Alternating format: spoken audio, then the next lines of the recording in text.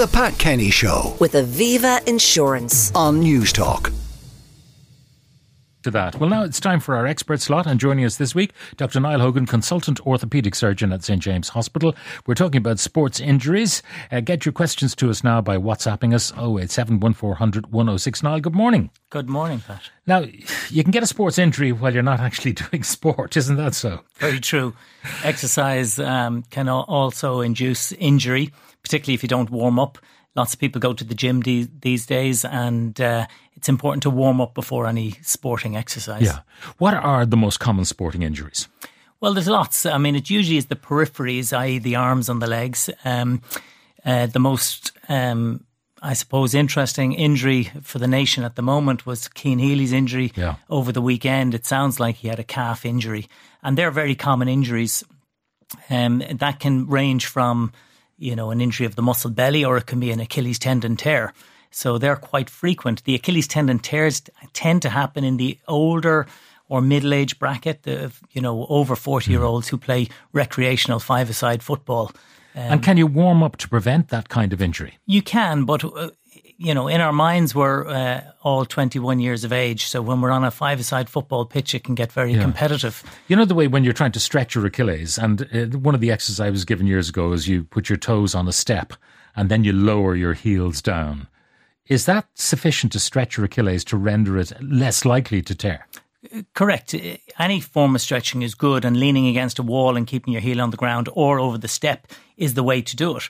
Now, the older we get, the more stretching we need to do, particularly of the Achilles. And again, it's when we don't warm up sufficiently and then we go for a sudden burst of speed, as you might do on a football pitch. That's when you feel the typical snap at the back of your heel. You think somebody's kicked you, but actually you look around and there's nobody there, and you felt a snap, and that's what it is. What sort of injuries can be treated very simply?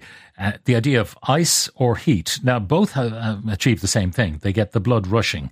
If you put heat on, the blood rushes to cool. And if you put ice on, the blood rushes in to warm up the cooled part. Which is best? Well, with an acute injury, i.e. an injury that has just happened, then ice is the first thing to do. The acronym RICE, rest, ice, compression and elevation. So get ice on an injury immediately. Usually most people's sports injuries are just muscle strains. Sometimes it can be more severe than that. It can be a muscle pull or a tendon tear or a ligament sprain. But no matter what the injury is, just rest, get the ice on it immediately, and a little bit of compression. Does the amount of pain indicate the seriousness of what's happened to you? Not always, but pain is a good indicator that there's a problem. So again, the more pain there is, the more likely the injury is quite severe. But sometimes people get immediate pain and then it all settles down and they think everything is okay. But actually there still is quite a significant injury. Now, one of the things I experienced myself years ago was shin splints. What are shin splints? I know the pain. I remember it vividly. I had to stop training for a marathon because of shin splints. What are they? What causes them? It's a very difficult problem for a lot of people. And you mentioned that you were training for a marathon. A lot of it is to do with excess stress on the bone. The bone we're talking about is the tibia on both sides. And if you're road running and repeatedly hitting concrete roads over 26 miles, you're going to create a lot of stress on the bone. The bone doesn't tolerate that well, and in some people they develop shin splints. Sometimes it can be inflammation of the lining of the bone as well, or the outside lining, which is the periosteum. But it's really just too much stress on the bone. And the solution is just stop and rest. Unfortunately, it's rest, and there's no time limit. It just needs to rest for a long period of time. For runners, we often suggest that they run on grass, or they make sure they've good footwear, or even drop down the mileage that they're covering. And that might, you want to avoid it in the first place. Because, otherwise you're going to interrupt your training for weeks and weeks. True. And the secret to that is to build up slowly. Somebody who decides they're going to run a marathon often does too much too soon. Really, you should make a gradual build up. Some of the questions coming in. I suffered a bad knee injury years ago and as a result had cruciate surgery and removal of knee cartilage. I've recovered fine from the knee surgery, but my cartilage is still a problem. I cannot go for runs. Can you get cartilage replacement? The answer is yes, you can get cartilage replacement, but it's not done very commonly, and there's a very small select group of people that are suitable for it. Unfortunately, in this person's case, having had an injury many years ago with ACL problems, meniscal problems, the likelihood is that they will develop or are developing degenerative change in their knee, and they're probably too late for any cartilage transplantation. Those possible interventions are really for younger people who you're trying to salvage their knee before they develop degenerative changes. I had keyhole surgery on my ankle in January as I rolled it 2 years previously, and there was debris and fluid in the joint. I have rehabbed it with physio back to the point where I can walk easily every day, including 1 hour long walks for exercise. I've been so busy I've stopped physio. Am I hurting my chances of getting back to running by pausing the physio until I have more time in November? Not necessarily. They had a problem with their ankle and they've had arthroscopic surgery to clear it out. So hopefully that's done the job. They may have had an osteochondral defect, which is a little bit of a damage or a crater of the joint surface. But this has been removed. As long as they do a rehab and work their way back into their level of exercise, they should be okay. My mother's in her mid-70s. Her mobility from years of arthritis has impacted her mobility overall. Is there any simple exercise that she can do at home? Again, there are plenty of stretching exercises that can be done. People who are developing arthritis, particularly as we get a little bit older, low intensity exercise is recommended. So walking and keeping fit is always good. Cycling, swimming are also recommended.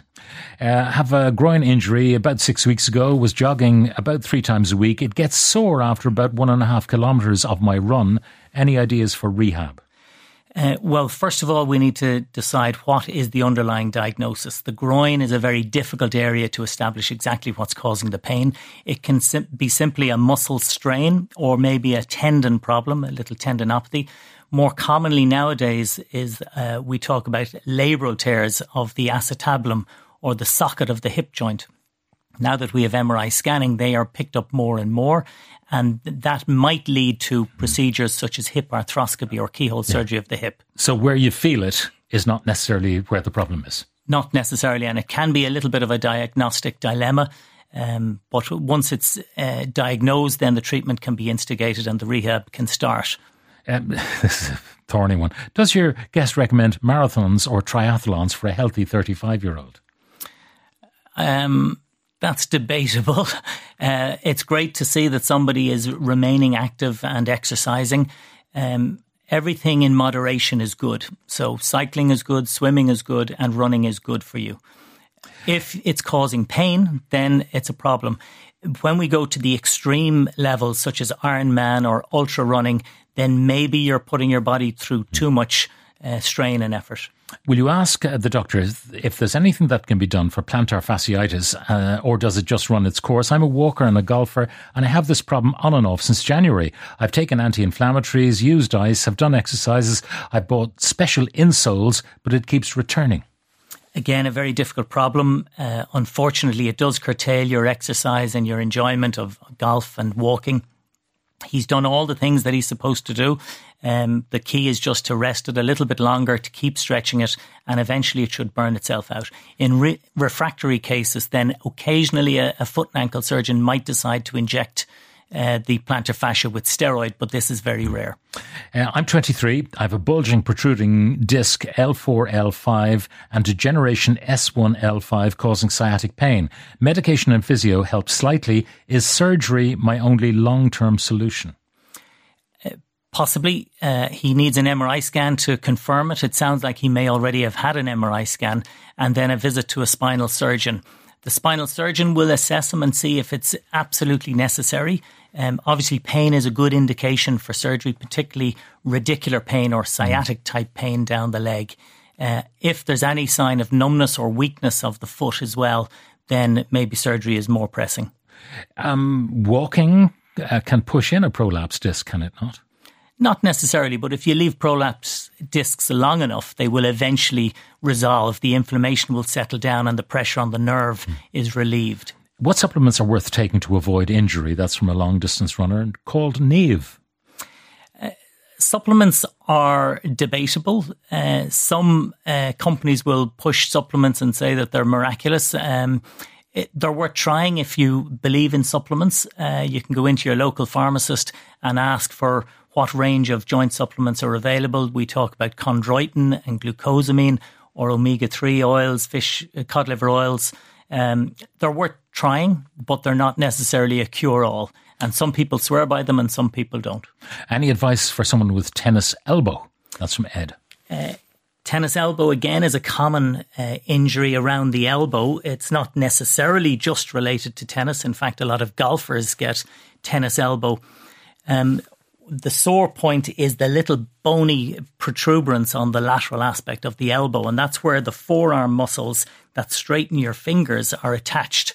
And again, the tendon or the attachment of the tendon is under strain. It needs maybe ice, anti-inflammatory gels, anti-inflammatory tablets, and rarely an injection. Daughter age 17 playing football and basketball, pain in front of the right hip bone. Any advice? Okay, in front of the hip in a young person, again, there's a lot of issues that can happen there. It depends on the age of the girl, whether they're prepubescent or post-pubescent, if their growth plates have fused or not. Sometimes it's just a muscle strain, but again, we've talked before about labral tears. We've talked about whether or not there's a traction apophysitis, which is a strain on a growth plate around the pelvis. Final one, and this is important. I'm getting married on Friday. I sprained my wedding ring finger weeks ago at football. Still swollen and the ring won't go over the knuckle. Is there anything that can be done to fix it by Friday? Not by Friday. Good luck and enjoy your wedding. Hopefully the swelling will eventually settle down. But maybe the wedding ring might need to be upsized. Upsized, all right. On that note, Dr. Niall Hogan, consultant orthopaedic surgeon at St. James Hospital, thank you very much for joining us. And The Pat Kenny Show with Aviva Insurance on News Talk.